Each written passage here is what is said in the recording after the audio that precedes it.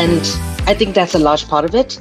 But also the censorship comes in where people are organizing, people are meeting, people are discussing things that they don't want discussed. And there are dissenting voices being heard. And there are rumblings of revolution coming because people are tired. And you can hear it in every single video, every single live from the left, that we really need to do something. And people are becoming increasingly anti-capitalist. And it's not just anti-racist and anti-sexist anymore. It is increasingly anti-capitalist. And I think that is a huge threat. Here we go. All right. Welcome to the show, the Trans Narrative Podcast. I'm joined today with Salamander. We are joined today with Nikita Ramkissoon. Did I enunciate that correctly? Ramkissoon. Ramkissoon. Sorry, my apologies. Coming into the show, I want to make sure that we get this correct and accurate, because if you can learn how to say something like Trotsky or Machiavelli, you can learn to say a fucking name. You feel me? Ramkissoon? I'm sorry. Ramkissoon. Ramkissoon. I'm sorry, I want to make sure I say it right as well. I'm putting it... I'd also like to get everybody's pronouns because that's important. So, Nikita, may I have your pronouns? They, them. I don't mind she, but they, them makes me feel all warm and fuzzy. Okay, so they, them. And then Salamander, what is your pronouns? I use she, her, and we. I express myself femininely, and I kind of see a connection with everyone. So I kind of see like it's all of us. Yeah. So I myself am sing it. Ramkissoon. Thank you. And as you know, I'm your lovely host, the one who coalesced from darkness and is nothing but greatness, Lucy Balzano. She, her pronouns. Lucy is short for Lucifer, aka the goddamn devil. It's okay. Don't worry. When you die and you come to me, it is going to be a fucking party. Now, Nikita, tell us a little bit about yourself. I am a journalist, educator, and researcher from South Africa. I grew up in South Africa with a master's in gender studies, and about to be doing another master's at Georgetown in Washington, D.C. I just got accepted a couple of weeks ago. So very much an academic kind of research-based journalist. And I've written for international publications and been done a lot of conflict stuff, but also entertainment. Like, you have a very extensive background, like holy crap. Yes. But I realized right from the time I started studying that I need to be writing freelance as much as I possibly can to get my name out there. So from my first year of university, I approached a whole lot of places like, hey, can I write for you? I wrote for free for much of my undergraduate years. And when I started teaching, that's when people were like, hey, you actually have a good body of research. So why don't we start paying you? And that was good. But I have worked for national newspapers in South Africa, such as the Mail and Guardian, the Sunday Times. Was the editor-in-chief of the Daily Vox for a little while, a very little while. But it was good to get that kind of grounding before freelancing for international publications like the Daily Beast. And I've written for quite a few places. So what made you decide to hop into this form of life? Is it just like a call to nature or a call from your nature? Or did you just like wake up one day and were like, wow, there's a lot of misinformation going on and I would like to fix that. I would like to be able to. Initially, TikTok was, as a lot of adults found their calling on TikTok, a result of lockdown. I was living in Sweden when the lockdown happened. And we weren't really locked down. So I was kind of scrolling for almost a year. I was just kind of doom scrolling. And then when I got home back to Johannesburg and we were on like strict lockdown here, I realized, holy shit, Like, I'm fucking bored. Like, there's only so much I can read in a day. And like, Yeah. I'm doing 8 hours of like solid work and but okay, TikTok. Yep. And I started out by reading Black feminist poetry on my videos, which always got taken down for community guidelines violations because people get buttered by Yes. uplifting women of color. I would agree. I've noticed that like you see it in a lot of like white-owned social media where it's like you'll notice how in like for instance Facebook, one of the ones that I'm very popular on, you can literally say racial slurs against Black folk and you have to report it. However, I can't put the word white next to or near the word person without it getting taken down. So, you know, we have F6, WYT. We have like 50 different ways to say white person solely to get around, you know, being blocked. But you could literally say the N-word, like hard R on Facebook, and it's like, oh, nobody has reported this, so we don't really know. And it's like, no, please.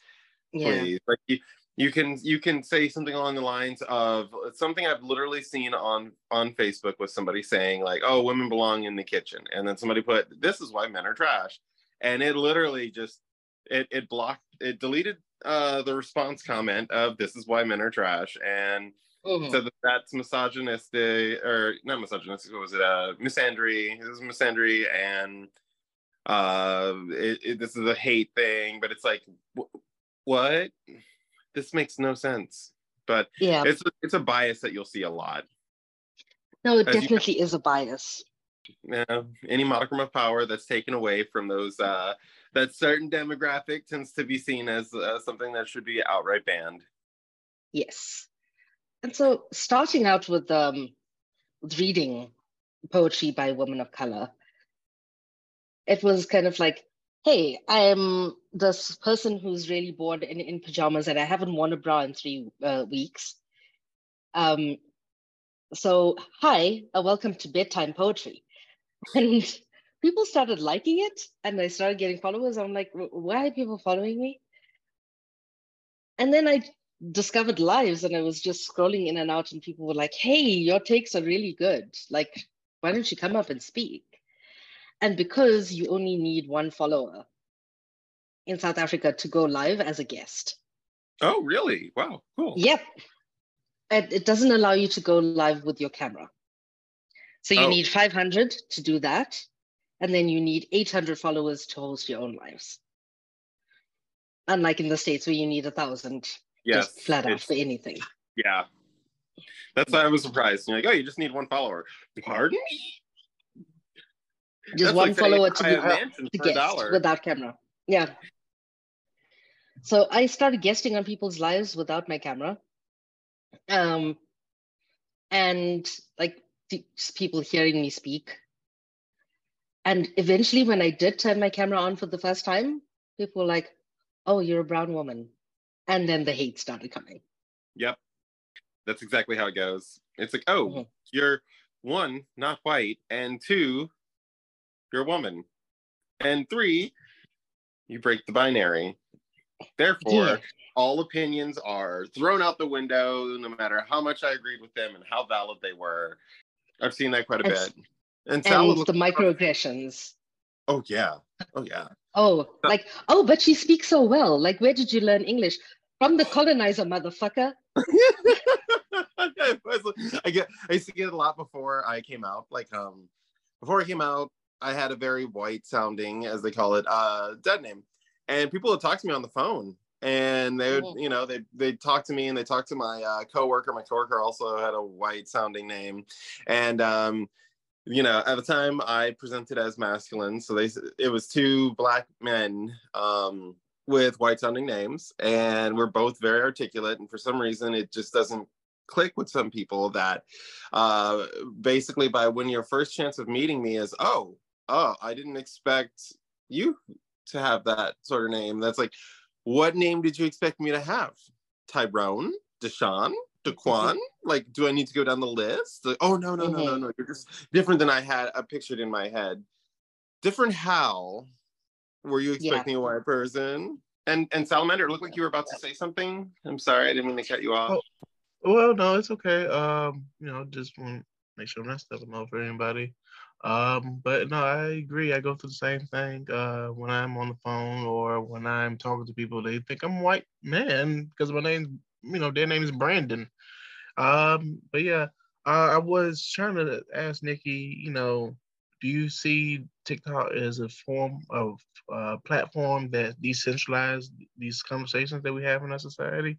Because I think that's one reason why they're really trying to ban it, to be honest, because it Yeah. gives everyone an equal chance to speak. It lets the I, voices of the press be heard. Yes, Mhm. yes. The day I realized that these spaces are violent, even when you have a free platform to speak, is when I heard Misfit Patriot say the N word with a hard R 17 times in a live and not get banned. Whereas Erica Foreman, a poet, and she's a publisher for one of the most beautifully socialist publishing houses in the States, Haymarket Books. She just started touching on CRT and they permabanned her. Mm-hmm. And I was like, mm-mm. And this was within a day of each other. And I was like, no, there's no space for people of color, specifically women and femmes of color, to speak freely because we are constantly monitored and policed and tone policed. And our lives are pushed out to the wrong people constantly. I mean, the algorithm is so sophisticated, but nobody knows how it works. Yeah, yeah. Well, we definitely saw with the congressional hearing that Congress doesn't know anything about how anything tech related works. I need to know, does this thing connect to Wi-Fi? Like really, I think that's my favorite question of the year so far. Like, does this thing connect to Wi-Fi? Yeah. Uh, How does it? How was the program coding made? And they're like, open source between several different countries. Well, was it compiled in China? And they're like, what? And he's like, when it was compiling, did somebody put in a byte code while compiling? Like, could China have done that? And it's like, do you not understand like how anything electronic works? Like when it comes to programming, you what? like this is just like silly. Silly. That's exactly it. But as to your question, it does provide a space where we can connect. And part of the reason that they want to shut it down is money, is because China holds so much debt over the head of the US because like it's more than it's in the trillions of debt that the US owes to China. And I think that's a large part of it. But also the censorship comes in where people are organizing, people are meeting, people are discussing things that they don't want discussed. And there are dissenting voices being heard. And there are rumblings of revolution coming because people are tired. And you can hear it in every single video, every single live from the left, that we really need to do something. And people are becoming increasingly anti-capitalist. And it's not just anti-racist and anti-sexist anymore. It is increasingly anti-capitalist. And I think that is a huge threat. But that being said, I think there's more politics and more economics at play in terms of shutting people down. What I do believe is that TikTok is only the first part of how social media can connect people. Because we're finding that people are moving from TikTok. We're meeting on TikTok. And then we're moving to Discord. And then we're getting each other's numbers. And then we're forming these signal groups. And then we're like, okay, this is how we're organizing. This is a group that I belong to. Why don't you come into this WhatsApp group? Or, hey, we meet here every Thursday. And we organize this way. And it's bleeding into real life. Like already, I was turned away from the States last year because I was coming there on a road trip that was meant to be kind of like a free educational thing, like giving lectures wherever we went. and I was supposed to be giving lectures on feminism. Uh, And of course, they turn me away at the border. They're like, "Hey, you're a potential terrorist. Go away." yeah. Under the guise of, firstly, well, they pulled the Patriot Act on me. And the other thing was, they said, "Oh, you had the wrong visa." What? I'm like, What? "Yeah, right. Yeah, I totally believe you when you say that I had the wrong visa, because I went to the embassy and got this cleared." Well, that and getting a wrong visa, like if that's the case, why would I let no, there's a lot that sounds like hokey with what they were saying. It And seems I to don't me put it past them. it seems to me they equate informing people and educating people about feminism and body autonomy, anything like that. They equate that to terrorism. Like Yeah. because they're afraid for sure. And I mean, I'm not allowed into Israel, so that could have been part of it. I mean, Aren't you Israel? I'm not, because they're like, "Oh, look at your Palestinian, like pro-Palestinian stuff. Like, do you support Hamas?" I'm like, "Really? Yeah. That's your first question?" It's like those people at the congressional hearing. Like, you don't have to declare your political affiliation to your company. And they're like, "Is anyone is this person part of the CCP?" Like, would a company know that somebody in their company is part of the Chinese Communist Party? Really?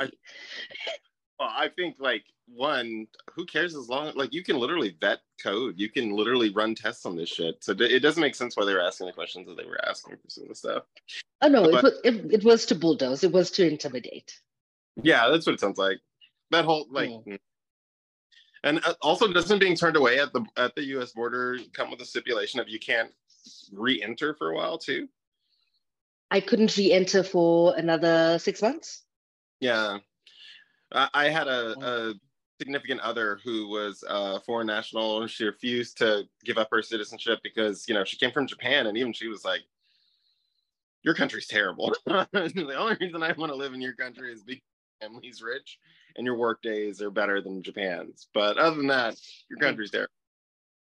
Yeah, and they said that I had to get on that flight immediately. Yep. As soon as they made the decision. Same with her. Otherwise, if I missed that flight, I would have to spend the night in jail. I'm like, "No, why do I need to spend the night in jail? You're turning me away. Like, you have to provide accommodation for me." But they'll tell and you that they, whew, it's an ordeal dealing with the US.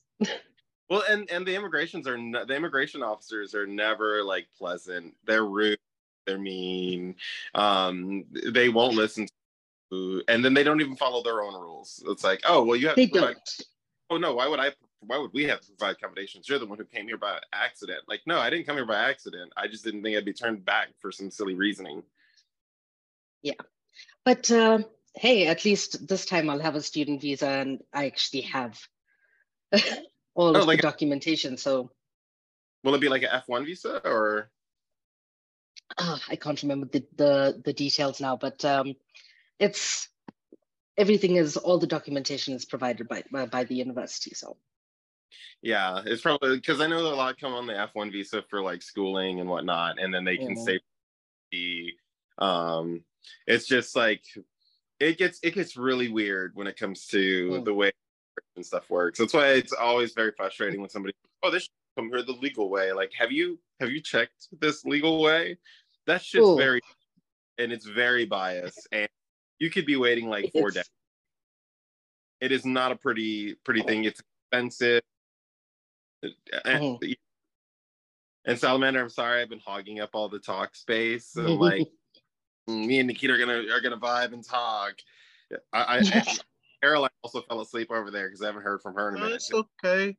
I'll just like I said, just waiting for opportunity. I really want to talk to you about tie it back into the TikTok ban and how all these intersections with the homophobia, with the drag ban, all it seemed like very much at the same time. I feel like all this is a lot of the source of this is a lot of internalized homophobia and stuff like that. I don't know. Have you ever noticed anything like that? Because like when these people are talking about the algorithms, and the only thing they see are gay men and gay men, drag queens and stuff like that on TikTok. I'm like, that you see that the algorithm is picking it up because you want to see that. It's like when I first got TikTok, I asked people like, why is it all like thirst traps on TikTok? And they literally are like, well, what is it you're looking up on TikTok? And I'm like, oh.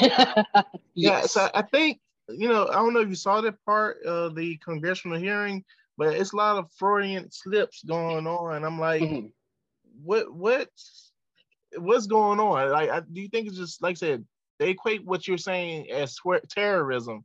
And like, it just, when I hear these things, it reminds me back what happened in Tennessee with the lieutenant governor, how he just called it an attack on the left, the attack from the left.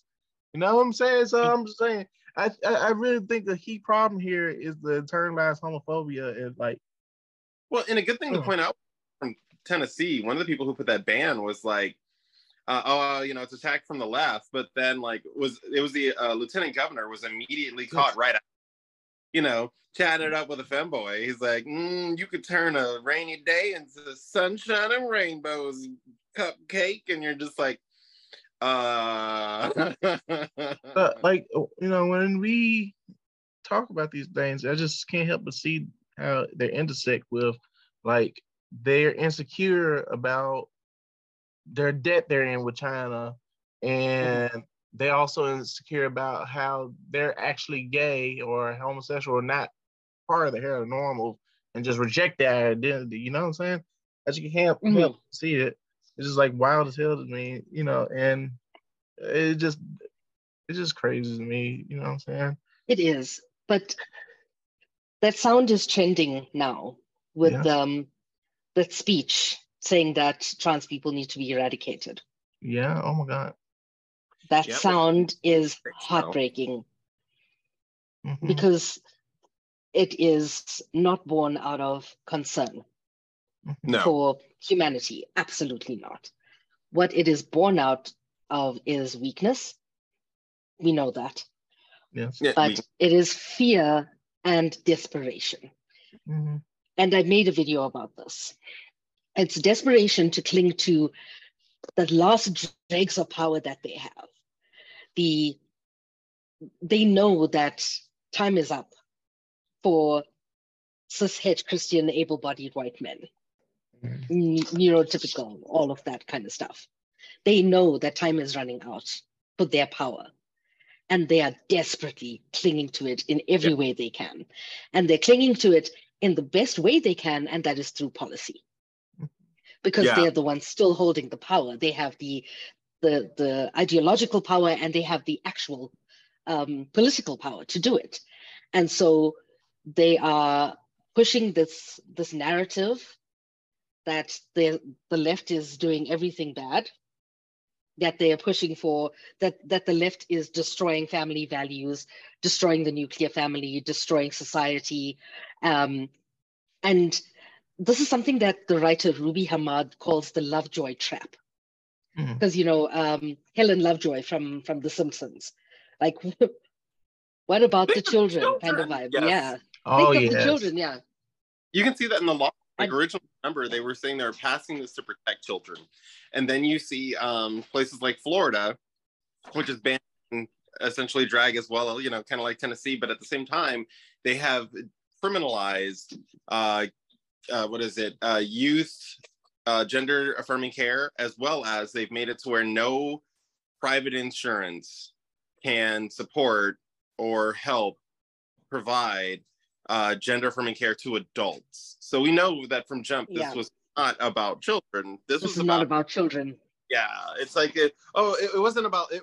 Like, it's kind of like, it wasn't about different water fountains. It was about racism. That's the same thing that's going on with this. There are direct parallels. And I know, as a Black person, and I'm sure Salamander, you run into this as well, as I'm sure you have as well, Nikita, you have people who get upset when you compare the current fights that we see as part of the queer community with previous fights in civil rights, but there are some parallels that I see, and when I point this out to some people, they get really mad. Oh yeah, like the bathroom bill, like how you hell you gonna mark out bathrooms, and like people literally face consequences for these little nitpicky bogus ass policies. Like I said, I had a sheriff deputy follow me while I was inside my county's commission building into the ladies' bathroom and forced me to like urinate in front of him. Like literally people harass you and abuse you inside public spaces. Mm-hmm. It's like they have the power to do these things. It's just like these struggles have not gone away. They just take a new shape and form. Like I feel like we're at a peak of we're at a peak point of contradictions in our society where like people just not gonna be like so easily willing to go on with a model that exploits people. You know what I'm saying? They just can't do it no more.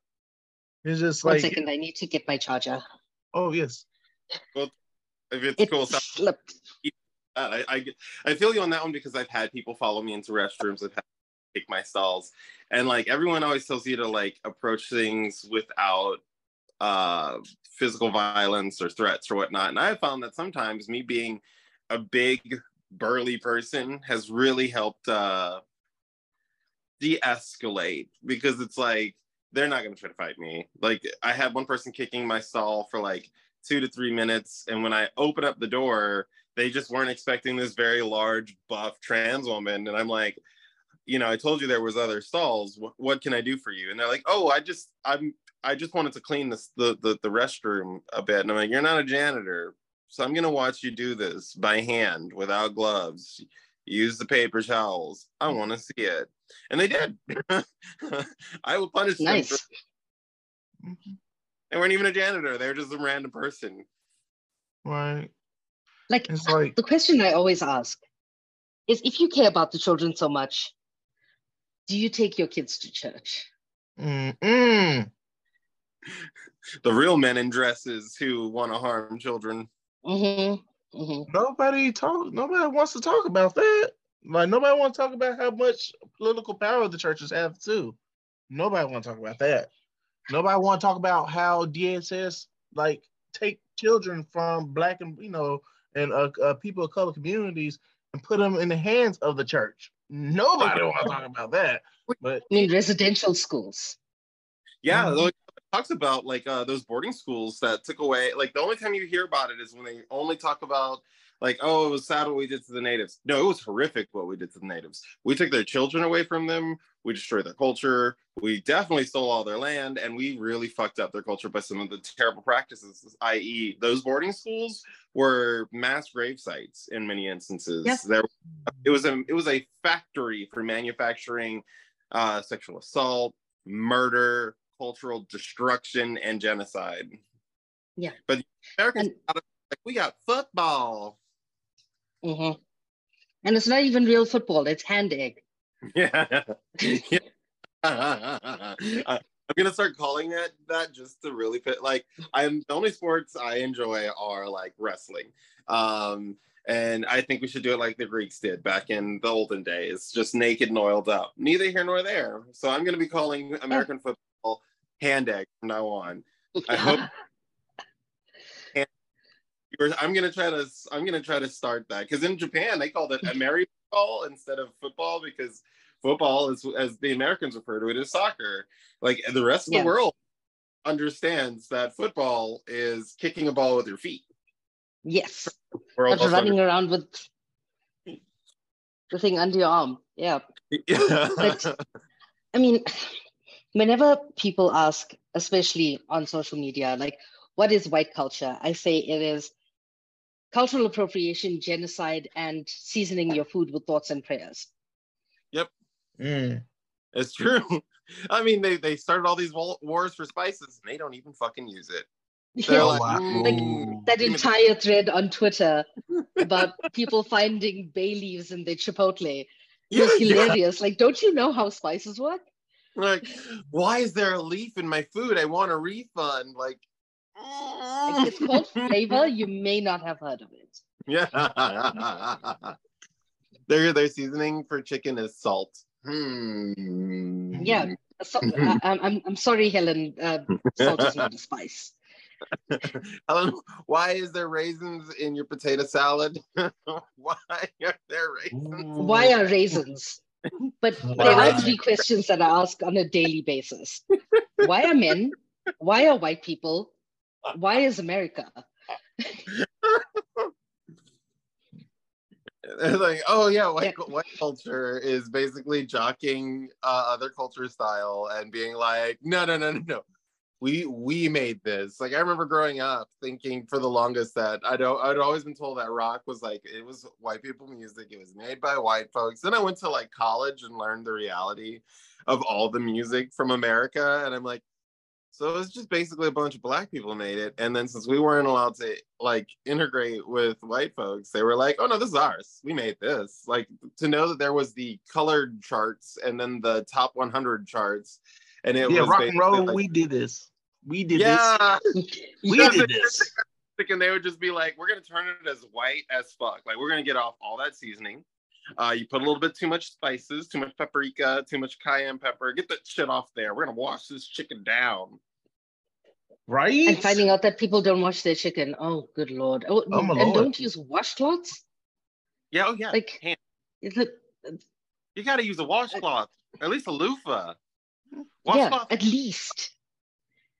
But one of the things that I'm finding is that, especially among BIPOC queer folk, is that the experiences are generally the same the world over. And it's a byproduct of colonization. Mm-hmm. Because we were convinced into thinking about ourselves in a monolithic way. Yes. And yes, we have shared experiences the world over, like going into the freezer, thinking that you're going to find ice cream, but finding the ice cream tub full of beans. That is an internationally brown person experience, you know? And that tub of Danish cookies, yeah. You always find sewing kits inside that tin.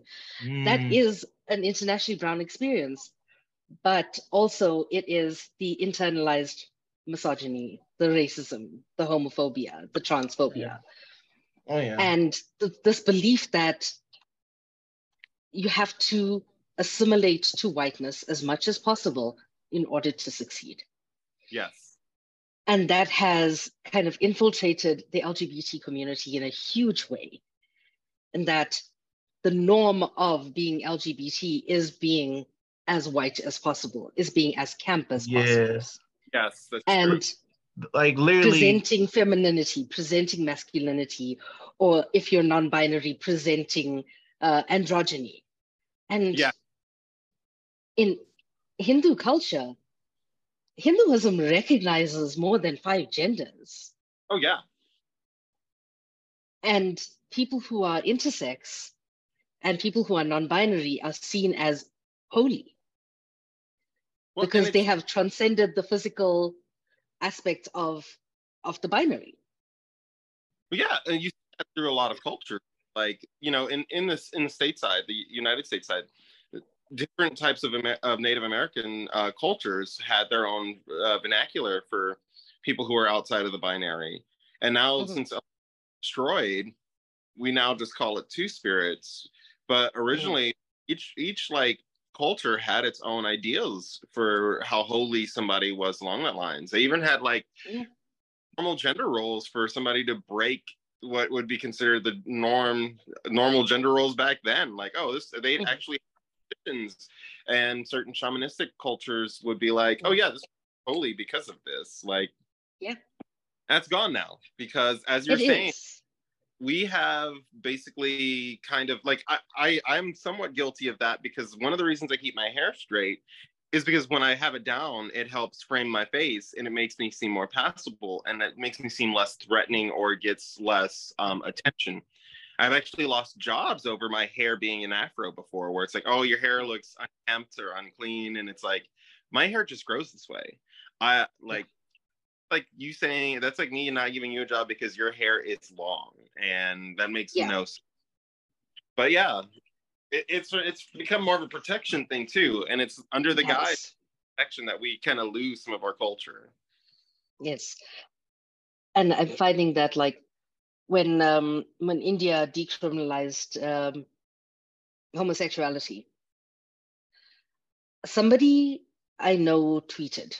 I can't remember who it was, but I was following this person while we were mutuals on Twitter, and he said, "This is not India catching up with the West. This is India decolonizing." Mm-hmm. Because Great point. it was at the behest of the British that homosexuality was criminalized in the first place.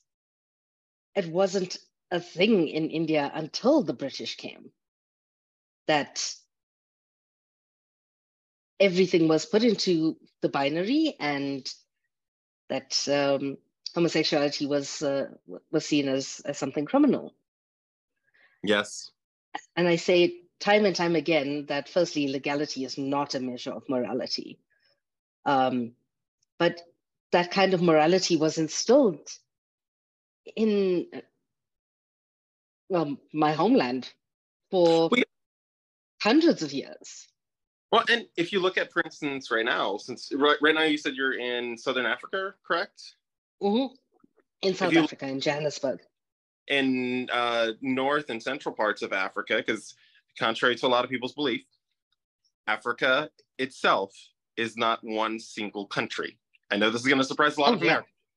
A lot of you think that Africa is some sort of monolith and that it is one big nation, as if it's like Australia. It is not like Australia. This is a continent, just like how the North America isn't just the United States. It is several different countries, like a lot of different countries, and they each have their own cultural.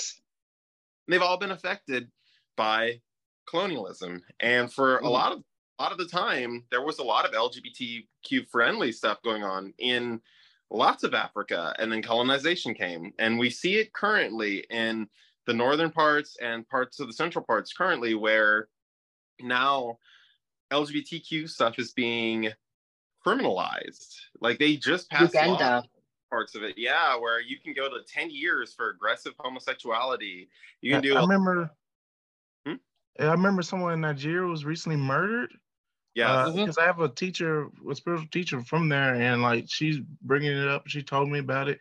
How he was murdered and put in a box for speaking out against these things, and it's fucked. And like it's like nobody really talks about how deep Christianity and how deep it runs in Africa right now. How the missionaries have set the whole nation spiritually against itself. It's literally almost level of it's genocidal what they're doing to people. Yeah. You know what I'm saying? I mean, Uganda pretty much just made it legal to commit hate crimes against the LGBT. Right. And they're calling it the legalization of LGBT hunting. Mm-hmm. It's kind of scary. And it's terrifying. It is absolutely terrifying. And my house is a registered safe house. And so whenever anybody needs a place to stay, like usually here is a last resort because there's a myriad issues. Yeah. Like trauma, hi. But whenever somebody needs a place of refuge, this home is open, and I'm just getting message after message like, hey, can you house this Ugandan refugee? And I have a feeling that within the next coming months, like my home is going to be a passing through, like kind of a thoroughfare for Ugandan Underground Railroad activists, just kind of passing through. Yeah. And I have a feeling that's going to be an increasing reality. But it definitely is inspired by, if not directly affected by, the increasing emboldenedness of right-wing rhetoric coming from the States. It is, without a doubt. There's literally no way that anyone can refute this. We have, like, you can go on YouTube and see all these churches going over as missionaries to parts of Africa, and them talking about how, like, being LGBTQA plus is some sort of abomination and should be put to death. And you have these very rich people coming to an area that has a difference in the purchasing power between the currency. Of course, you're basically going to install in these places the equivalent of right-wing terrorism. It's and it is terrorism. And somebody asked me the other day, like, do you think that this is increasing conservatism? It's always been there. It's always been there. It's just more prominent now that we have the platforms in which they're outing themselves on social media, but it's also, they have been emboldened by people like Trump, DeSantis, what's his name?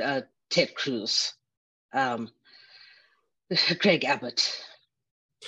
McConnell. Like all of these people, the McConnells, good Lord. I call him I call him Bitch McConnell. Yeah. Bitchel. Bitchel the turtle. He's like, oh, I'm sorry. That guy's just, when he finally passes, I'm going to be so happy.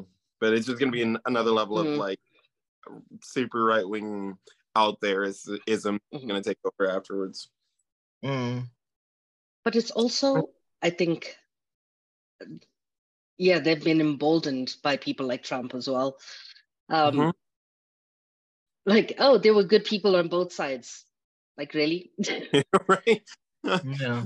I'm sorry, but there's nothing good about a Nazi. Like, oh, there's good people, and I assume good people a part of them as well. Like, no, I'm sorry. No. If you call a Nazi a good person, you're a bad person. You're guilty by association. I'm concerned. Right. You are guilty by association. But it's also a sense of the structures. Because ACAB, all day, every day. And the structures that support these ideologies are also becoming more emboldened to support them instead of staying neutral like the police force. Well, the police force was never neutral in the US. Right. Well, in most places, I would say. But like even the Swedish police, when I was living there, the Black Lives Matter protest was fairly peaceful in Gothenburg until police started harassing protesters for their passports and wouldn't believe brown people that they were citizens of Sweden, even though a whole ass 10% of Sweden is made up of immigrants. The entire population is 10.5 million people. It's a tiny population with a vast country. Taking in refugees shot up the population by 10%.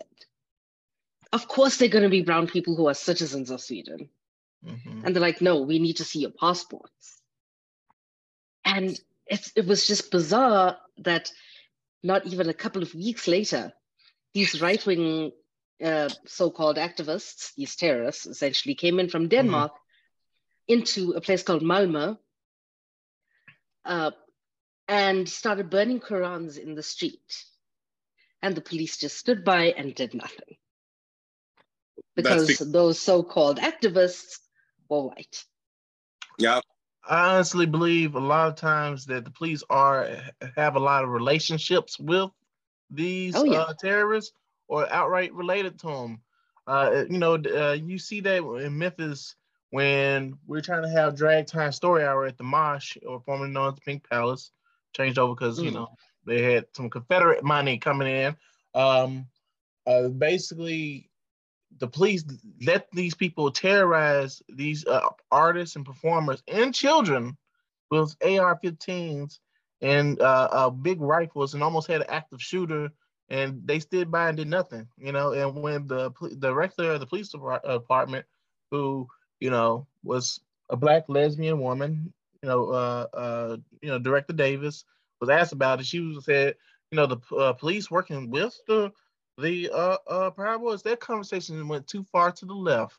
I'm like, how can you say that And like I said, I don't really believe in this whole rainbow capitalism, rainbow like girl boss bullshit. I don't care who's sitting in the seat, whatever.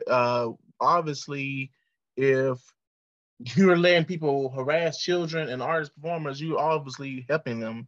Like you're emboldening them. Like you're not gonna do anything. When we draw on chalk, we get threatened with felonies.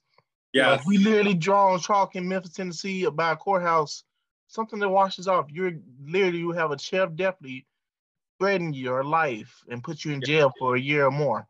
You know what I'm saying? I don't know. That sounds like fascism to me. Well, and I like to do that. You're completely right in that.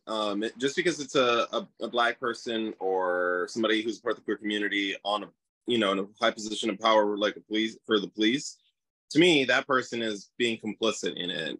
Like, class traitor, absolutely. Mm-hmm. You don't become a grunt in a war to change a war. Like this is it's something that I always say is that you cannot take down the master's house with the master's tools.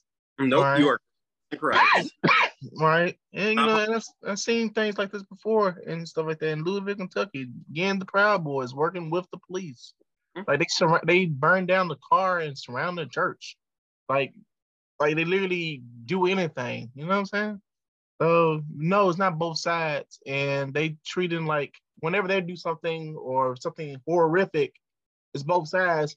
But whenever we do anything, it's like we're fucking terrorists, BLM's terrorists. It's just. I mean, Antifa is considered a terrorist organization. I did not know what Antifa was or heard about it until getting on an argument on Facebook with a white guy. He's like, "You're Antifa, ain't you?" I'm like, "What is that?" Like, what is? I didn't even know what that was. I'm like, I thought it was like. Was this like an African version of the Klan? I don't know. What's going on? What's going on? Like, these people are so afraid of it. It's a wild as hell. Sorry, I don't mean like Gammer. No, it's like you probably thought, like, is this like a new form of Hotep? Like, is that what this is? I'm like, what is this? Yeah. No, but Antifa was literally considered a terrorist organization, and the name stands for anti-fascist, for anti-fascists. Right. Yeah. Like if you're considering anti-fascists a terrorist organization, you got to know that you're fascist. Right. But it's a specific brand of fascism that's in the US right now, and that is Christo-fascism. Oh yeah. And that is coming out through people like Kenneth Copeland. And this Marjorie Taylor fuckface green. Yeah, the lady who that there are space lasers made by Jewish people. Jewish space lasers. Jewish space lasers. Imagine so just fucking out there that you're like, oh yes, the Jewish has built a satellite, launched it into space to start forest fires. Yes. I make jokes about like how silly and absurd this is. I'll be like, oh yeah, it's all an evil government conspiracy device to steal my toothpaste. Right. In reality, I'm sorry. People like Lauren Boebert. She recently photoshopped herself into the pictures from somebody's funeral, at a black person's funeral, as evidence that she is not racist. She photoshopped herself. She colonized a funeral. How? Literally colonized a funeral through Photoshop. Oh my God! They call Stalin bad, but now they are. Oh my God, that's horrible. That's horrible. This is wild. See, I can't hate black. I'm there when they die, but only in Photoshop. Wow. That's the message I'm getting from that. Like, I not only was she inserting herself in like a place that she wasn't, it's a black space, but she wasn't, and then she used it as leverage to say, no, she's not racist. Like, Lauren, are you okay? Well, you have to also understand, like, more often not, fascism is a parody of itself. Like, it's always going to be some type almost hilariously a parody, you know? And I'm really glad you brought it back to Christian fascism, because, like, we also have to ask ourselves, who are funding these lobbyists? You know what I'm saying? Who's funding these school camps? Who are funding these programs, these missionaries? Who are funding, this whole lobbying campaign against TikTok and all that shit like that? I'm pretty sure a lot of these people, because like it's just some of these social media platforms are giving different aspects of spirituality a chance to have equal platform, and I feel like they don't want that. They really afraid of that, and it's just like say I just can't help but see how these things are connected, and just like it's just They're all connected. They're all so connected because and what they try to do to detract from what they're actually trying to do is using distractions, like saying cis is a slur. Like, no, it's not. It literally means on the same side of, and is a scientific term. Like, and that's why they get butthurt about a black mermaid. That's why they want to talk about what about the children, because it is absolutely a distraction. And this is something Toni Morrison said, is that every time we need to, and I'm paraphrasing here, every time we need to prove our humanity, reiterate that we have culture, that we have language, that we deserve to be in spaces, it is a distraction from the real work that we have to do, because they keep us insisting that we have the right to exist, rather than us pushing for our right to exist. Yeah, it's also like a tactic, because like sometimes you just get tired of having to prove that you exist, especially when you have, you know, a daily life, you have a job, you have all this other stuff, and to sit there and every day be told that like you don't have that right to exist, it gets so tiresome, and it makes you not want to do as much because you're like, fuck, I am tired of shit. right. But Yeah, do something. Yeah, that's why like I have a Discord server just for education. It's like Monday, I have decompression. Yes. Like, tell me all the fuck shit that's happened this past week, and lay it on thick, because everybody who's in that space is then prepared. Like, this is a decompression. You are going to receive trauma, and you are going to give out trauma, and we are going to, as a collective, heal from it on a weekly basis. Sorry, I interrupted you. No. I was gonna say that it's just like it's like what you're saying. Essentially, every day people expect you to kind of justify your existence or explain your existence, and that's why I'm at now. I'm currently at the point where when I'm ever on any of my social medias, I just straight out say like, look, I'm not going to educate you for you. I'm not going to put in the emotional effort and the emotional like work to show you why I should exist. I'm just going to delete you. And I recognize there are people out there who do put forth that effort, and I applaud them. I see talking to people being like, let me explain to you like how this works. And I'm just like, I get that Ocean does this for essentially the people who are listening, who are on the fence, and not for the person who is asking those silly questions of her. But to me, I just don't have the power anymore. I used to, you know, fight, see it as like every battle is the ability for us to win some people over to understanding. But now I'm just like, look, I'm too old. Like, Yeah, I'm ain't nobody almost got time for that. or half a century. Once I hit half a century, just expect to be deleted anyways. But that's what I do now. I'm like, I'm too old to explain this to you. If you have an issue with it, just delete me, or I can delete you. But you can't do that in real life, because unfortunately, if you ignore the problem, it grows. It does grow. But every time I feel tired in real life, I have a bottle of bubbles in my handbag. And every single time that I have just felt tired of explaining to a white man about anything really, I take out my bubbles from my handbag and I just blow bubbles in their face and I walk away.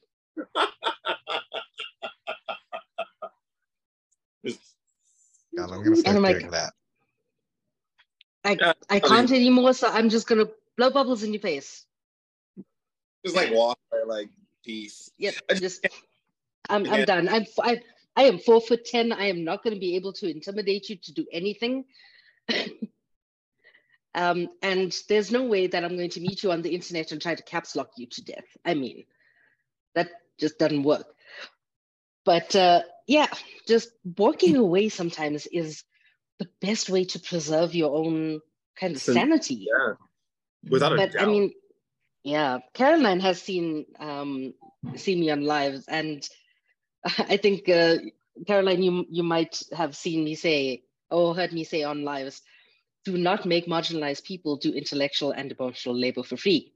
Then gifts go into everybody's profiles, Cash App, PayPal, Venmo, whatever the case may be, or subscribe to somebody's podcast or support their shop, their Etsy shop, And what I've been doing for the past month, well, what I did for Black History Month is every Black creator who needed any sort of copywriting done, I would write them a press release or an elevator pitch, whatever the case may have been. That's what I did for the whole of Black History Month. And then for the whole of International Women's Month, all women and femmes. I said, I'm going to edit your resumes for free for the whole month.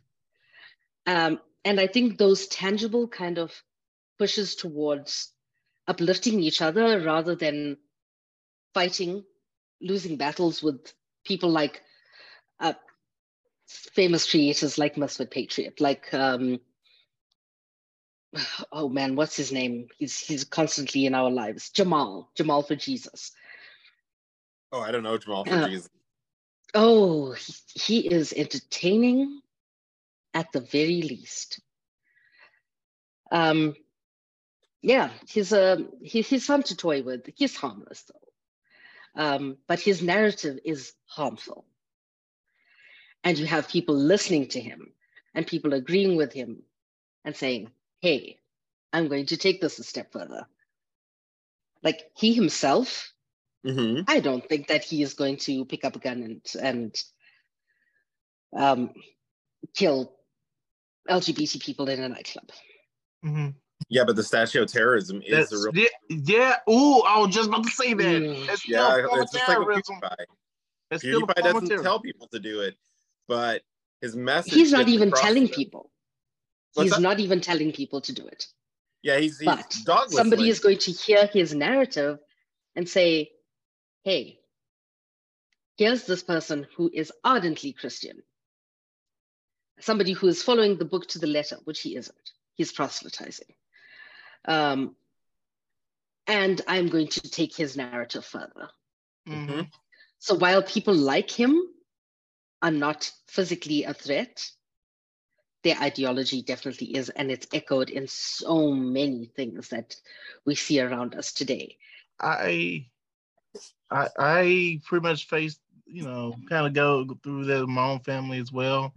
Because like people like Dave Chappelle, he do the same shit. They make it funny to be transphobic, and real people on the street level have to face that. Like I have family who like listen to him. I live with somebody right now who like tend to lock themselves out their own house because they lose the same key 3 times a day. Stuck in these spaces and small spaces where people don't realize these rhetoric and being doing for the yucks or doing it for the proselytizing has real world consequences. You know what I'm saying? I actually straight out tell people, like, I had somebody living at my place for a hot minute. They weren't paying rent, and they would listen to PewDiePie, and I was like, look, I'm gonna let you know right now, that's not allowed in my house. This is my house, my rules. You don't like it, leave. You don't pay rent, leave. So they actually stopped listening after I explained, but I was like, I'm not gonna sit here and allow that sort of content in my house, where I pay rent, where I rest my head, where I eat my meals. Don't expect it of me.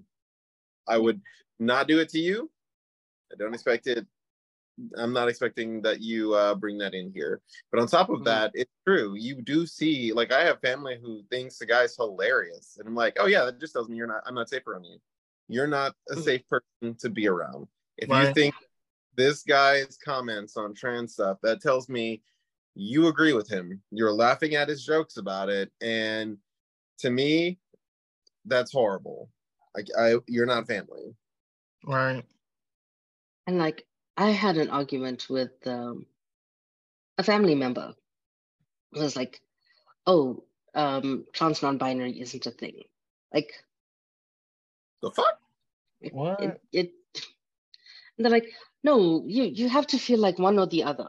Like, how can you feel like neither or both? Especially when, like, you're so femme presenting. Like, okay, let's face it. The girls are huge. The hips are huge. I look very, very feminine. And I quite like my femininity some days. But like, I can't hide it. I can't pass, whatever passing is. And he was like, no, like, you're a woman. I'm like, firstly, I know that I'm not safe around you. And secondly, you are not taking my experiences seriously. 100%. Because you're not even asking. You didn't even ask. Like, why do you feel that way? I want to understand where your experience of gender comes from. And if he had asked, he would know that it comes from being sexually abused as a child. Like, I didn't feel comfortable in my body ever since then. But that's not going to be the same for the next non-binary person. Yeah, it could be completely different reasoning. It could be completely different. Yeah. I 100% agree with you on that. It's like, I've had people say certain things, and I always like to bring up, essentially, I know it's it's a fallacious reasoning, but when people ask me questions about stuff like that, like, oh, well, how can this person be non-binary? They have like such large breasts and such wide hips, and I'm like, okay, so like, so-and-so who works in this part of this location also has very large breasts, and he has a very big hips, very pronounced hips. Does that make him any less of a man? And they're like, well, no. And it's like, there you go. You just because your phenotypical traits are out there doesn't mean that you are whatever it is these people see you as. And that's why it's best to ask them how they identify. What are your pronouns? Because I've met. It's not hard. Sorry. I'm sorry. It's okay to interrupt. It's okay. You have an idea. Let it go. Let it speak it. Okay. Well, you can't see inside somebody's soul. You can't see somebody inside their head.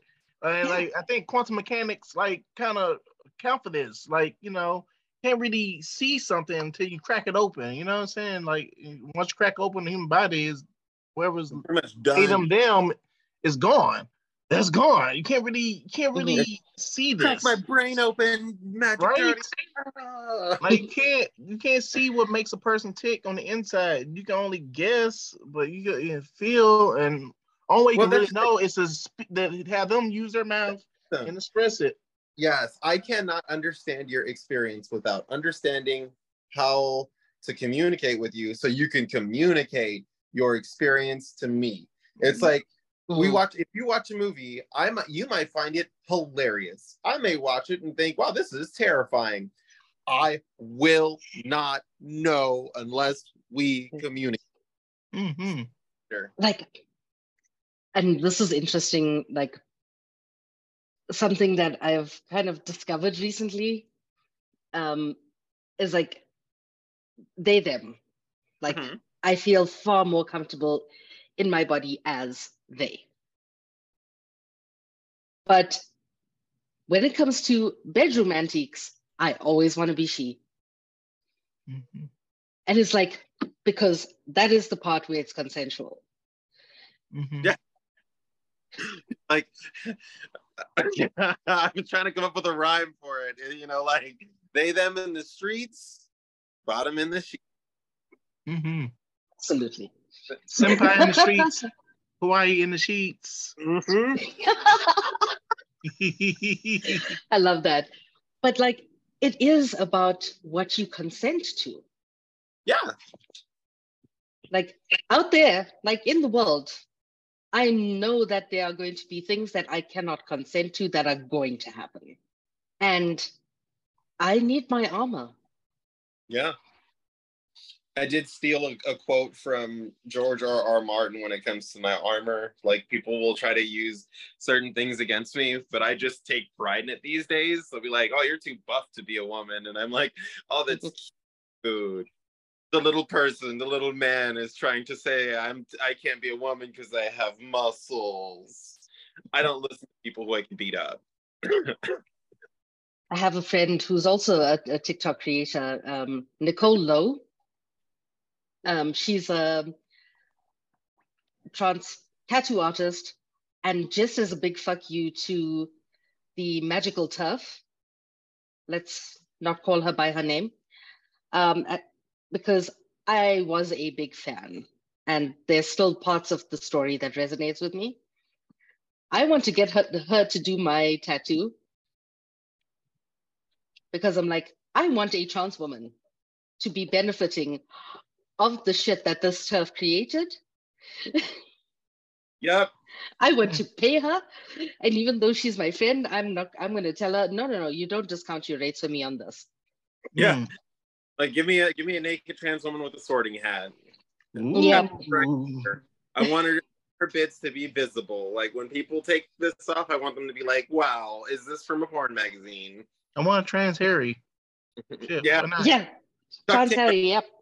Have you heard of it's either Chuck or Chris Tingle? So he is a adult homo author, and he writes a lot of things that people see the title and they think it's a meme. Like, one of them, it literally, legit, no shit, no cap, the name of the title is Pounded in the Butt by My Own Butt. And Pounded in the Butt by My Book. I need to write this down. Butt. And he has one, and these are all very well written, mind you. He has a book that's called what was it? Harriet Patras, and it's basically a series that is a queer version of Harry Potter with the stuff so much different that the one magic turf cannot sue him over this.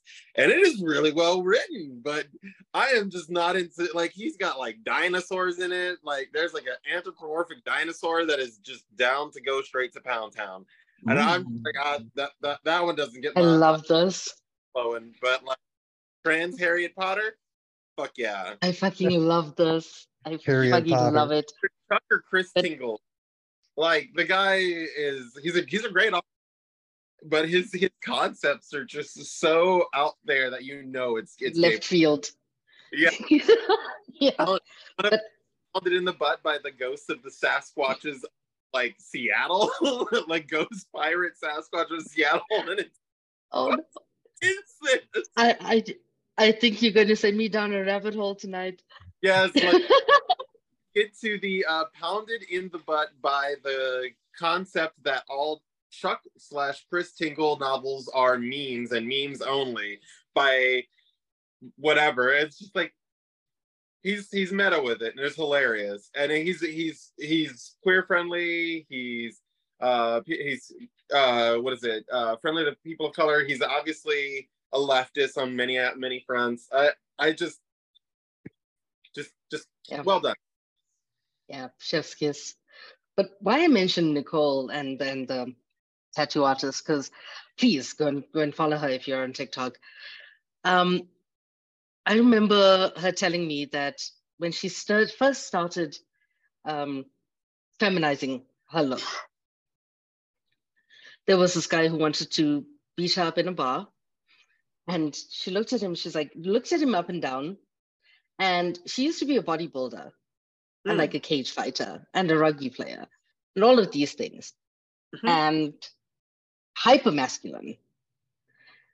And she's like, we can do this 3 ways.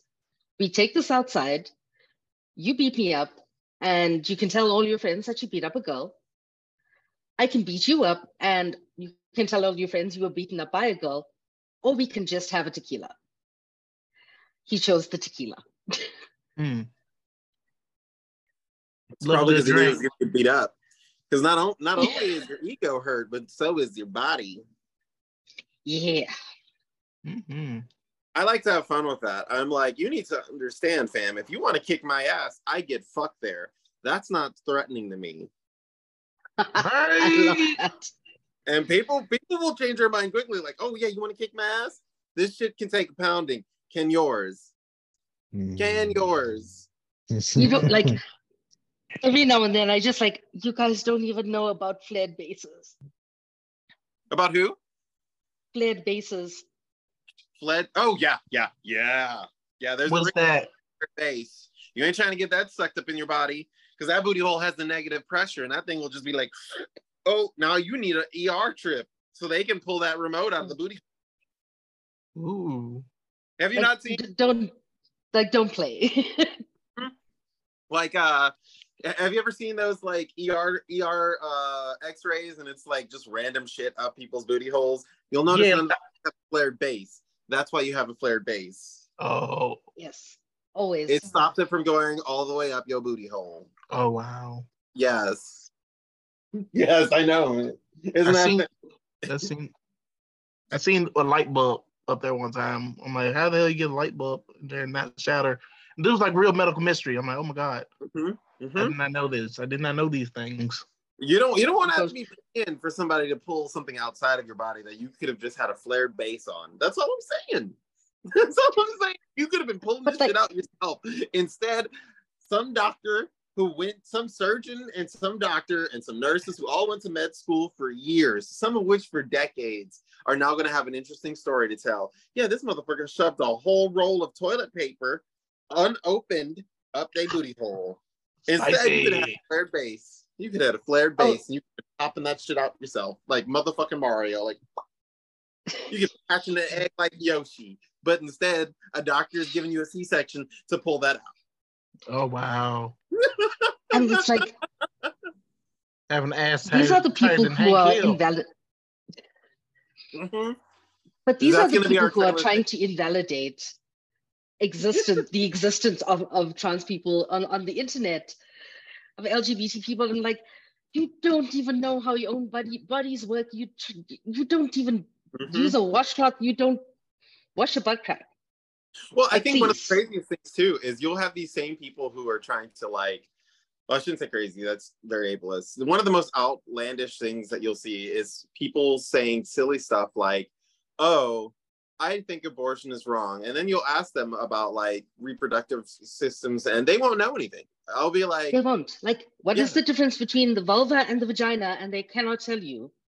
How many holes are down there? What do you mean? Don't they pee out the same one that the baby gonna come through? No, they do not. There's a urethra there, but that don't make sense. We're human.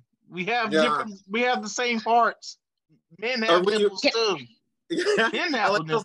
Because like I literally met somebody who believed that one conservative talking point that if a person is sexually assaulted and they have the ability to give birth, they seriously believed that somebody who has those sort of reproductive organs, somebody who can give birth, would be able to like terminate the pregnancy internally, like just cut it off like a switch. And I'm like, that's not how that works.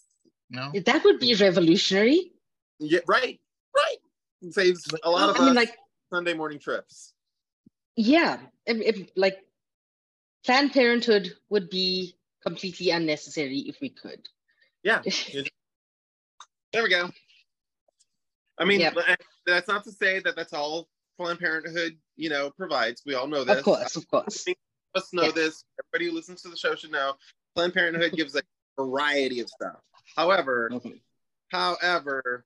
that would make things so much easier. You'd be able to walk into a Planned Parenthood without having all these random protesters in front of you being like, murdering a fetus, or sorry, they say murdering a baby is wrong. Well, yeah, not a baby. It's basically a collection of cells on me right now. It's no different than a pimple, except internally. And I have a very, very close friend who I love dearly, who told me about, seeing an ultrasound at like 5 weeks and realizing just how fucked up the system is, because it's barely anything at 5 weeks. And yeah, it was heartbreaking because, when you want to raise a family with your partner, when I first saw my ultrasound before, and unfortunately I had a miscarriage, and it was a whole thing. I'm not going to get into it. Yeah. But it's scary to term, completely different. Like, I decided in that moment that I first saw that ultrasound that I was her mom. And that is when a fetus becomes a baby. I agree. You are consenting to it. Bodily Yes. autonomy will vary. I don't care how much of a they could be a full ass grown fucking adult in the womb.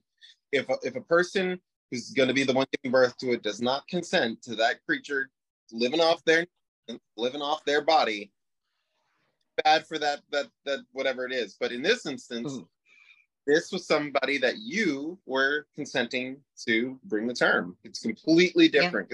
Consent, in my eyes, will always be the most important thing when it comes to pregnancy.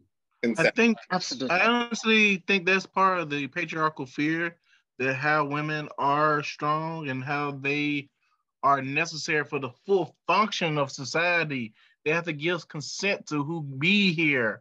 You know, you have, if your mother or the mother rejects it, then like you don't have the citizenry or whatever to maintain whatever hell state you have.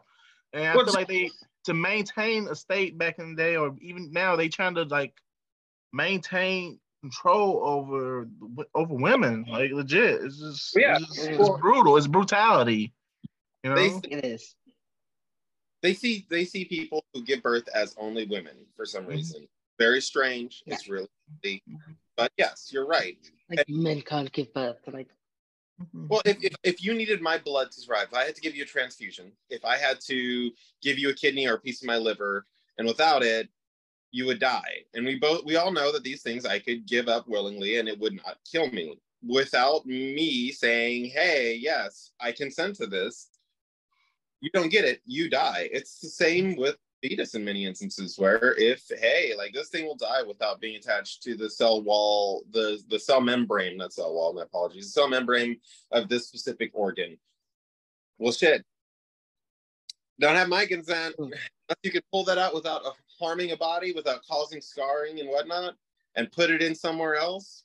Oh well, no different than a clump of cells. The fact that they want to extend the bans to ectopic pregnancies and miscarriage, like banning miscarriage, like how the fuck? Just I know. Especially like I said, they think you can just do it by yourself. Yeah, they like treat people like they're robots. Well, 50% of pregnancies end up as a miscarriage before a person knows that they are pregnant. So to ban that is incredibly dangerous, because it's like the wording alone, it doesn't line up with science. Like this is a well-known thing. Most pregnancies are self-aborted by the body before there's even signs of pregnancy. And then even pregnancy itself is such a arduous process that sometimes the body will self-abort and a miscarriage will happen. So it's scary to think that, you know, this is just a natural process, and it's just could be you going about your day and you're pigeonholed into, oh, I have to have a kid because the laws are now so shitty that you are forced to reproduce. And then if something goes wrong with the process that is incredibly it's filled with lots of potential to have that problem that is now illegal, you're gambling. Except you don't get a choice in this gamble. Yeah. And the fact that it's extending to miscarriage and ectopic pregnancies and all of that it's absolutely about control, and we know this. Yeah. But one of the things that really grates me is because of the state of the healthcare system. Oh, yeah. We know that it is the most marginalized who are going to suffer the most. It is Black women and Black trans men. Yes. Who are going to suffer the most because of how justice, or so-called justice, is doled out in the States. Yes. Because we saw it in the war on drugs. Yep. That absolutely to target the Black community. Well, and look at the statistics on child labor death. Like having death during labor skyrockets if you're a person of color. That is just, and it's mainly because doctors don't listen to people of color. Like I've been in a car accident once where my neck was broken and I was in incredible pain. It wasn't until a Black doctor came along and was like, first it was a Black nurse. They saw me sweating profusely.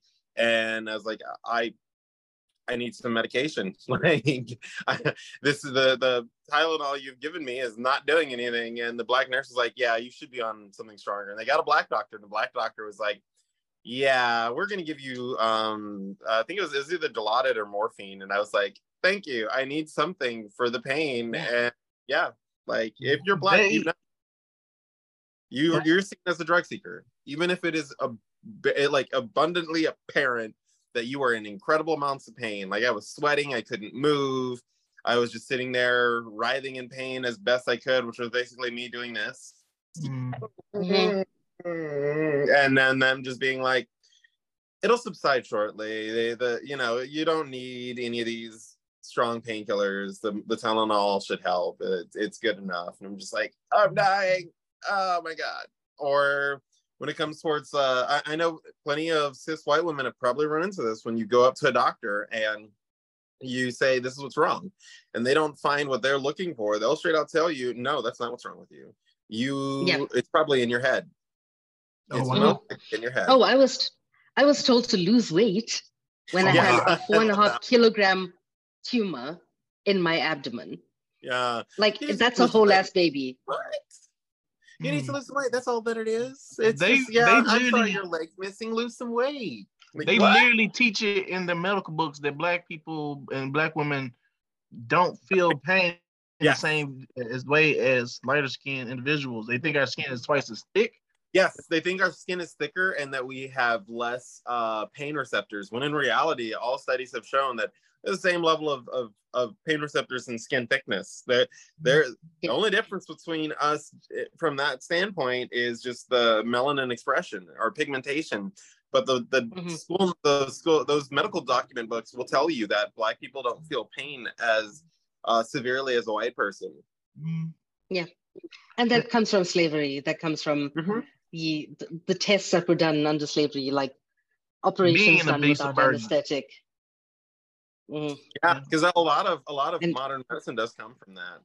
They did a lot of horrific tests on slaves in the States without anesthetics, like vivisection and everything. Just we're gonna cut you open, and that's how a lot of advancements for some of the stuff that was used for birth control methods was used as well. It was on black women who were slaves way back in the East Yonder. Yeah. But and even now, there's a book called Medical Apartheid. Oh, it is a tough read. Yeah. It's really, really good. But also, and I always fall back on bell hooks because she basically informed almost everything about my feminism. Then going into people like Angela Davis, and, just finding my way to where I am now. This is my current read, which is absolutely stunning. Good Feminism by Mickey Kendall. And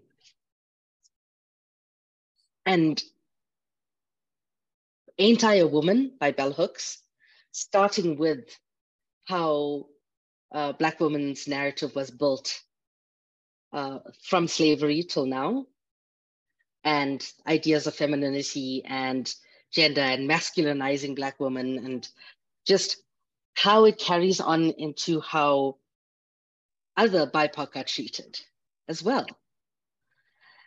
And there's no comparison of any form of colonization and oppression. Like, you can't say one was worse than the other, and et cetera, et cetera. Because, I mean, people lived through it and they suffered through it. But it was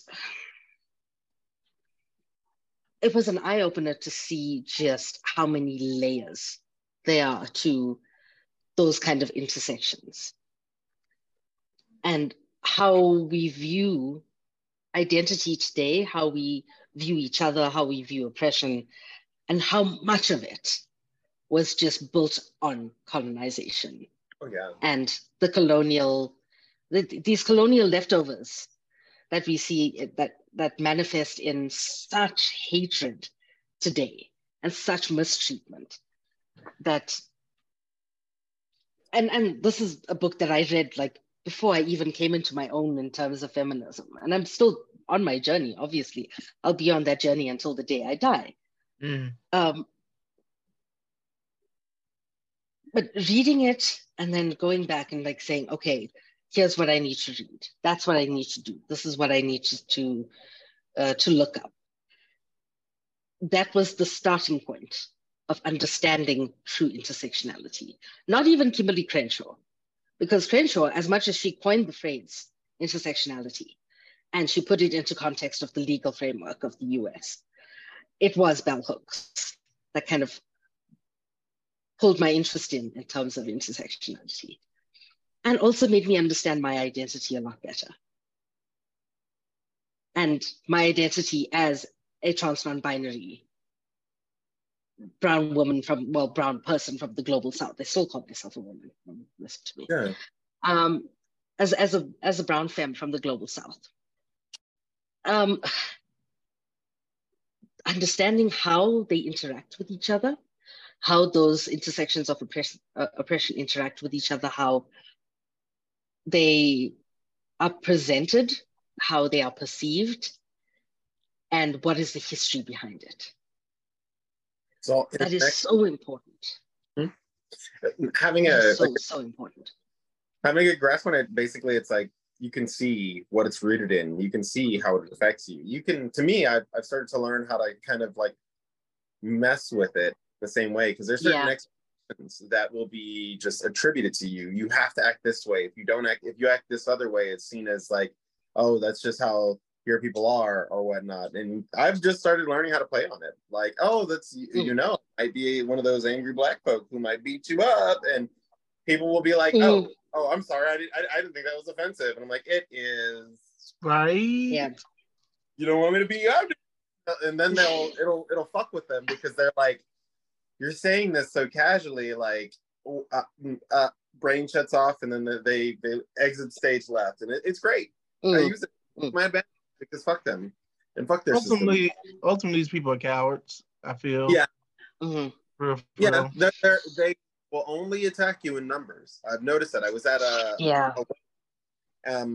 think it was like 2 weeks ago, and we went to a bachelorette party later for another person, and I went to the restroom. I heard somebody get upset when I went into this little toilet, because it was like a one stall bathroom. I did my business, and I was ready when I walked out. This guy was upset that a trans woman was taking a shit in an Arizona bathroom, and he looked at his friends for backup when he kind of confronted me, and his friends didn't want anything to do with it. I was like, yeah, shit in there, and I will take a shit in there again, and this time you'll get flushed out with it. And he was just like, oh, my friends aren't backing me up. He backed down, and then because they are cowards. They're very cowards, and if you stand up to it, you have to stand up to it in certain instances.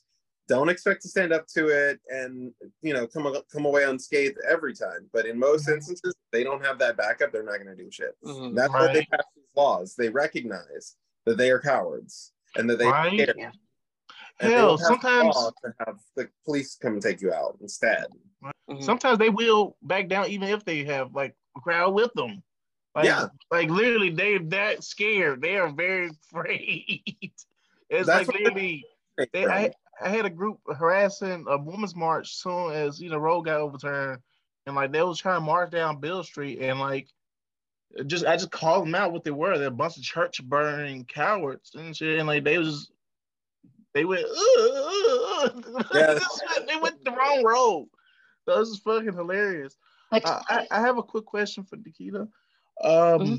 As I feel like what I'm noticing in society, that we're transitioning from, having hard labor be the center of everything with automation and such, automating possibly the truck driving industry and other industries as well. Do you see the value of soft labor or non-physical labor being seen as more valuable? Do you see that as a shift going there? Relating it to marginalized communities, absolutely. Because this is a narrative that is pushed throughout the world is that marginalized people are only capable of things like blue collar work. Mm-hmm. Because leave all the intellectual jobs to the capable white people, you know, the so-called capable white people.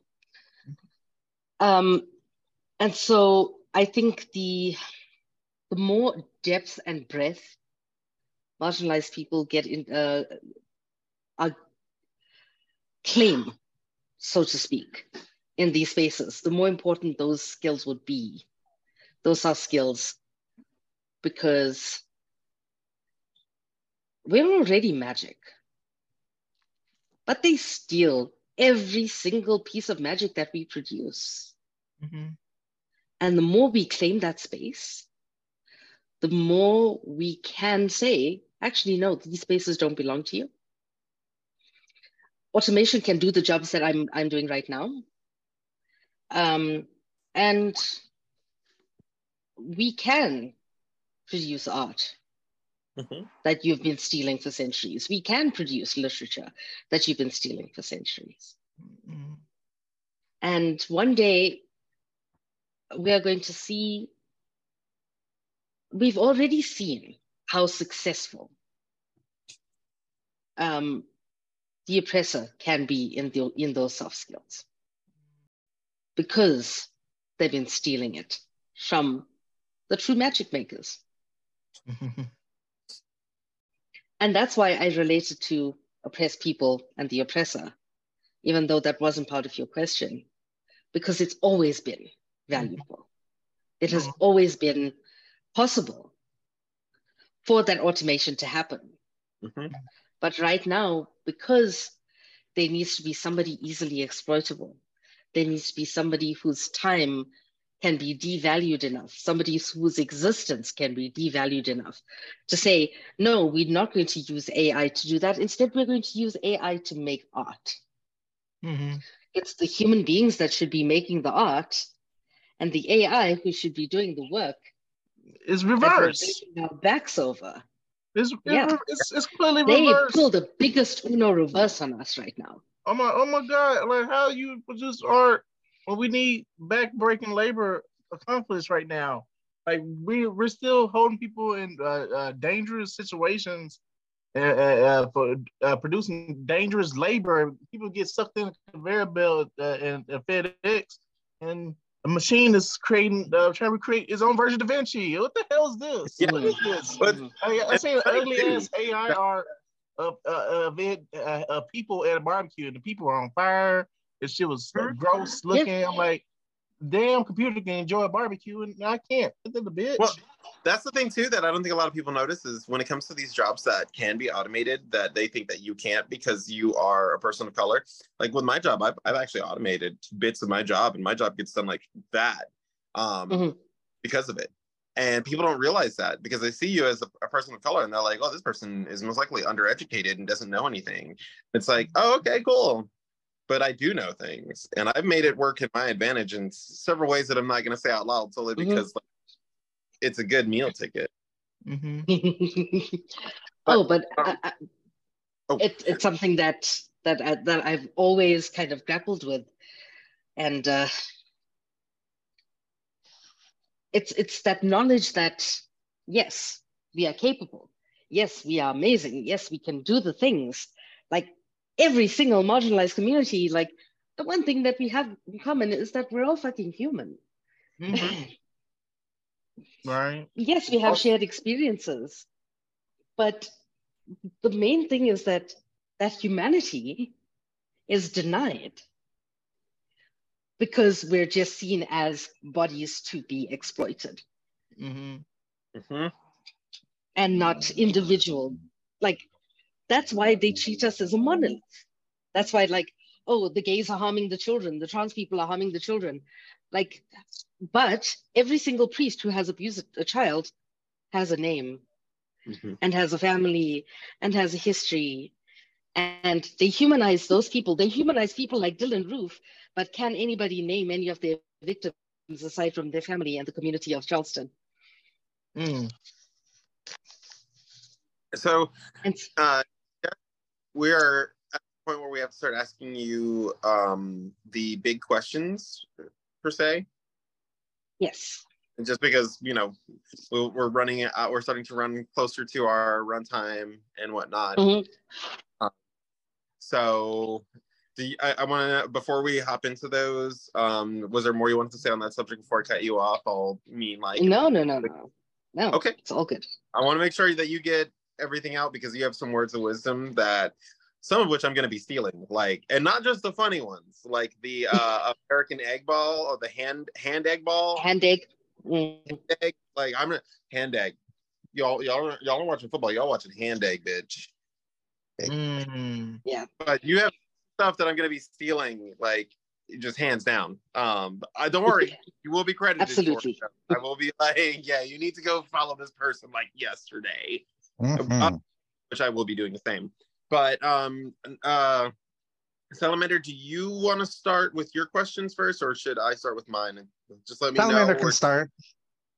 Well, they want to start. Well, sure, I can start. Well, I want to just follow up the last question by soft labor. I mean, when I say soft labor, I was more intending emotional labor, things that get ignored.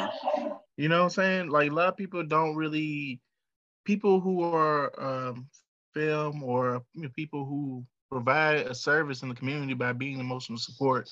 Like, do you see that? Because like you see programs like BetterHelp and these therapeutic apps and stuff like that don't really work all the time.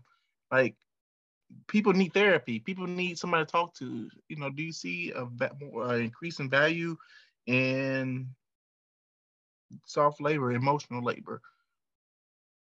Yes. And especially for marginalized communities, because I live in a majority Black country, and only 24% of psychosocial professionals are people of color. And that to me is wild. But people are now demanding it. People are now being like, we want to claim our space. But people are doing the emotional labor on social media for free currently. But people are also starting to see their value. And I value my time. I value my mental energy. I value my intellectual labor. And with people demanding more for that, saying, I am worth more than what the system gives me, we're going to start seeing an increase in people valuing it. Because, and this is something that I've always believed, is that once you let your own light shine, you allow others to do the same. And people are going to see others valuing their labor and are going to start demanding more and saying, I am allowed to take up the space. I deserve the recognition and the compensation for the labor that I'm putting in here.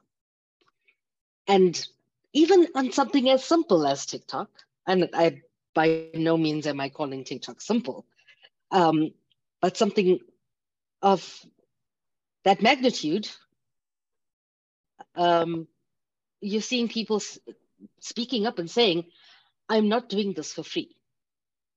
People putting their cash up in their bios. People putting up their businesses in their bios and saying, hey, if you really wanted to support what I'm doing here, you will go to my shop or you will go to my website. And as you value yourself more, people will start valuing you more. And it is up to just bucking the system, because automation like BetterHelp cannot replace a person. And while BetterHelp is using BetterHelp as an example, while it is an introductory tool to therapy, it cannot be your base therapy. And so I think that people are seeing it more, because the more informed you are, the more power you have to make decisions. And those kinds of decisions ultimately lie in the hands of the consumer. Mm-hmm. And the more people see that healthcare professionals, especially in a place like the US, are affiliated to pharmaceutical companies, that they are pushing certain kinds of medication, the more people are going to question it and say, hey, I have this information that you are pushing Adderall because X, Y, and Z, because you have these links. Can I have another medication, please? Because Adderall is not working for me. And the more people know their rights, the more people know about what is going on within the system, the more they can push back against it. I feel that, and I feel like that's the reason why they're scrambling to get all these oppressive laws on the books as soon as possible.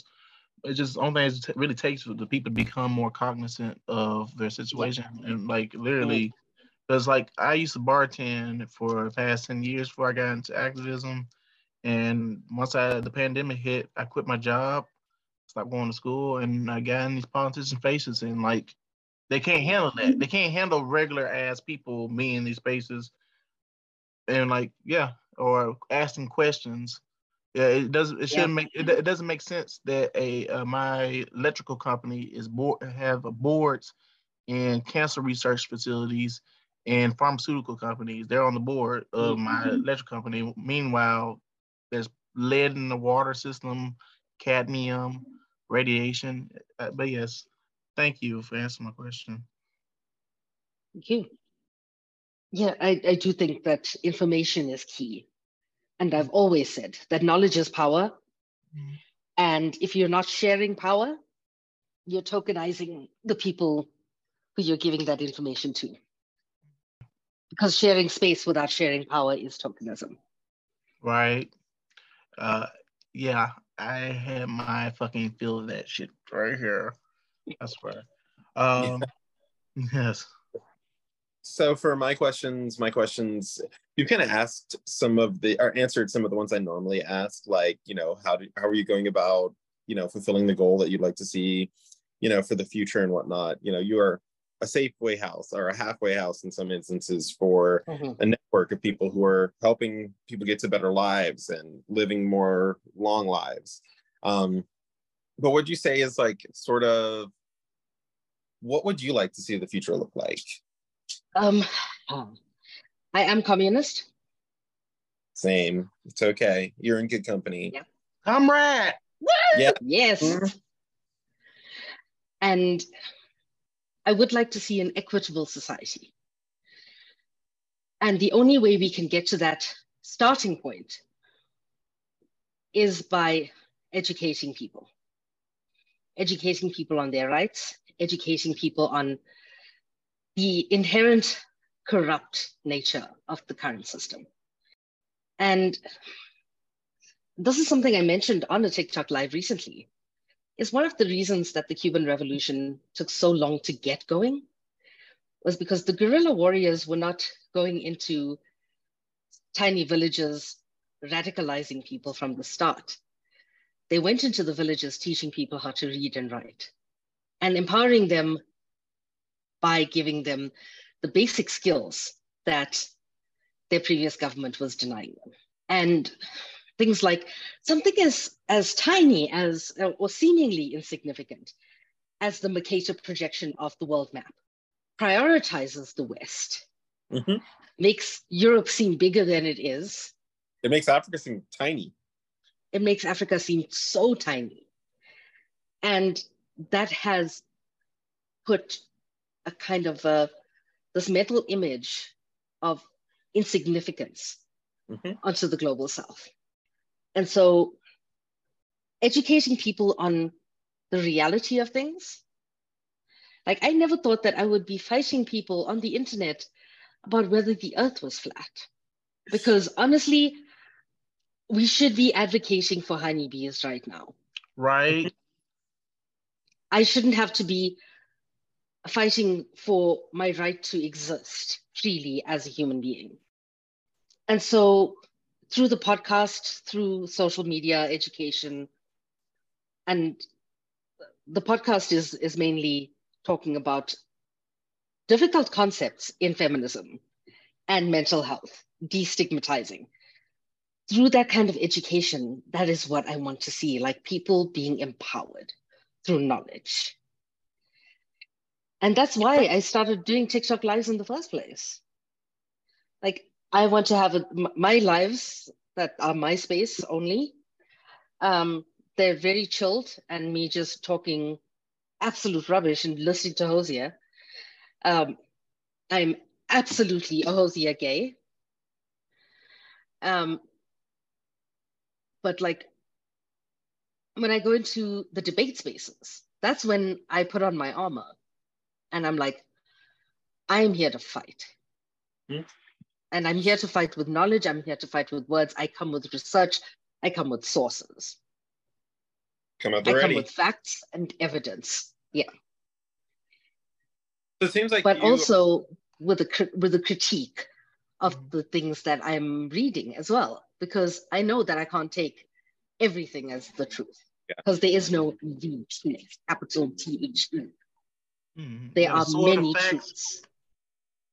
Got a sword of facts and a shield of evidence. I love it. And it seems like I would say that you recognize that like the efforts you're doing today are basically for the future generations. So as you said, right now, your idea would be to plant the seeds that are going to later fruit into a better future. Because as you're saying, like with like the Black Panthers, when they came to existence, they were about helping the community, providing food. They'd see the stuff that capitalism was on, and they would bring community and socialist ideas. And then we all know how that had turned out. My next would be, what, like, are you not scared? Like, it's terrifying, and I very powerful. You aren't showing a hint of fear on any of this, which to me is like, damn, fam, like, good job. Like, I would be somewhat terrified, because we know how certain groups will react towards this of enlightenment. Something that a friend once said to me, and I'm paraphrasing this message that I have in my head, that one of the most terrifying things is afraid to die. And I am not afraid to die for a cause. I am terrified of the consequences of failing. So if I'm looking at this, if I'm face to face with an individual who is misinformed, lacking compassion, lacking empathy, I will always try to meet their hatred or their violence with compassion, because it's more often than not, most likely that they've never seen what true compassion looks like. But in the face of a violent system, I am prepared to be violent, because I come in peace, but I'm prepared for violence. I use that saying a lot. I do come in peace, but if violence is presented, I will meet it in kind, because I find it delicious. Absolutely. So, and yes, it is terrifying. And I mean, the words that I say on the internet, as much as sometimes the tussle is fun, like just fighting fascists and fighting old white men who don't know their heads from their other heads. Yeah, well, a urethra from apparently happening. I mean, it may seem like fun, but I know that that is putting me on a list. Yes. And I'm probably on multiple, but I am currently not allowed to enter 4 countries. Occupied Palestine, India, Venezuela, but that was a funny one, because that was a stupid mistake on my part. And now Iran. And so, yeah, I know the consequences. But freedom is paramount. Equity is paramount. And in that fight, yeah, it's terrifying.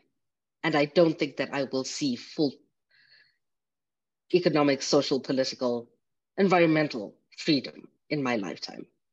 Just like my parents never thought that they would see the end of apartheid. But they were prepared to put in that fight. They were prepared to put themselves in harm's way to see our country have democratic elections at the very least. And I'm prepared to do the same. Nikita Salamander, it was a fantastic fantasy come reality if you must. To talk with you. You're obviously all amazing. I really picked up a lot. I'm telling you, when you hear other people start saying hand egg, you'll know that was me who helped spread your words. Probably because you just get beat up. Because not only is your ego hurt, but so is your body. Yeah. Mm-hmm. I like to have fun with that. I'm like, you need to understand, fam. If you want to kick my ass, I get fucked there. That's not threatening to me. I love that. And people will change their mind quickly. Like, oh yeah, you want to kick my ass? This shit can take a pounding. Can yours? Can yours? Hey everyone, if you like this episode of the Trans Narrative Podcast, be sure to subscribe, like, and follow. More importantly, share with your friends. Today's episode was recorded on March 25th, 2023 via Zoom. Today's show was hosted by Lucy Balzano and contributing co-host Salamander Brandy. This episode was edited and produced by Caroline Penny. Developed by Caroline Penny in conjunction with Lucy Balzano and Athena Permakis. Research provided by Athena Permakis. Music provided by Infraction Music titled Good Vibe. Capturing narrative segment music and the music you hear now are produced by Athena Permakis. This episode of the Trans Narrative Podcast was brought to you by Anchor, the easiest way to upload a podcast. Thank you for supporting this show. For more details about this episode, go to the description linked below. You can find us wherever you get your podcasts. Subscription for exclusive content available. Be sure to go to anchor.fm/transnarrative. If you'd like to reach out to learn more, be a guest, or are looking to get involved with the show or your local community, email us at transnarrativepodcast@gmail.com. That's transnarrativepodcast@gmail.com.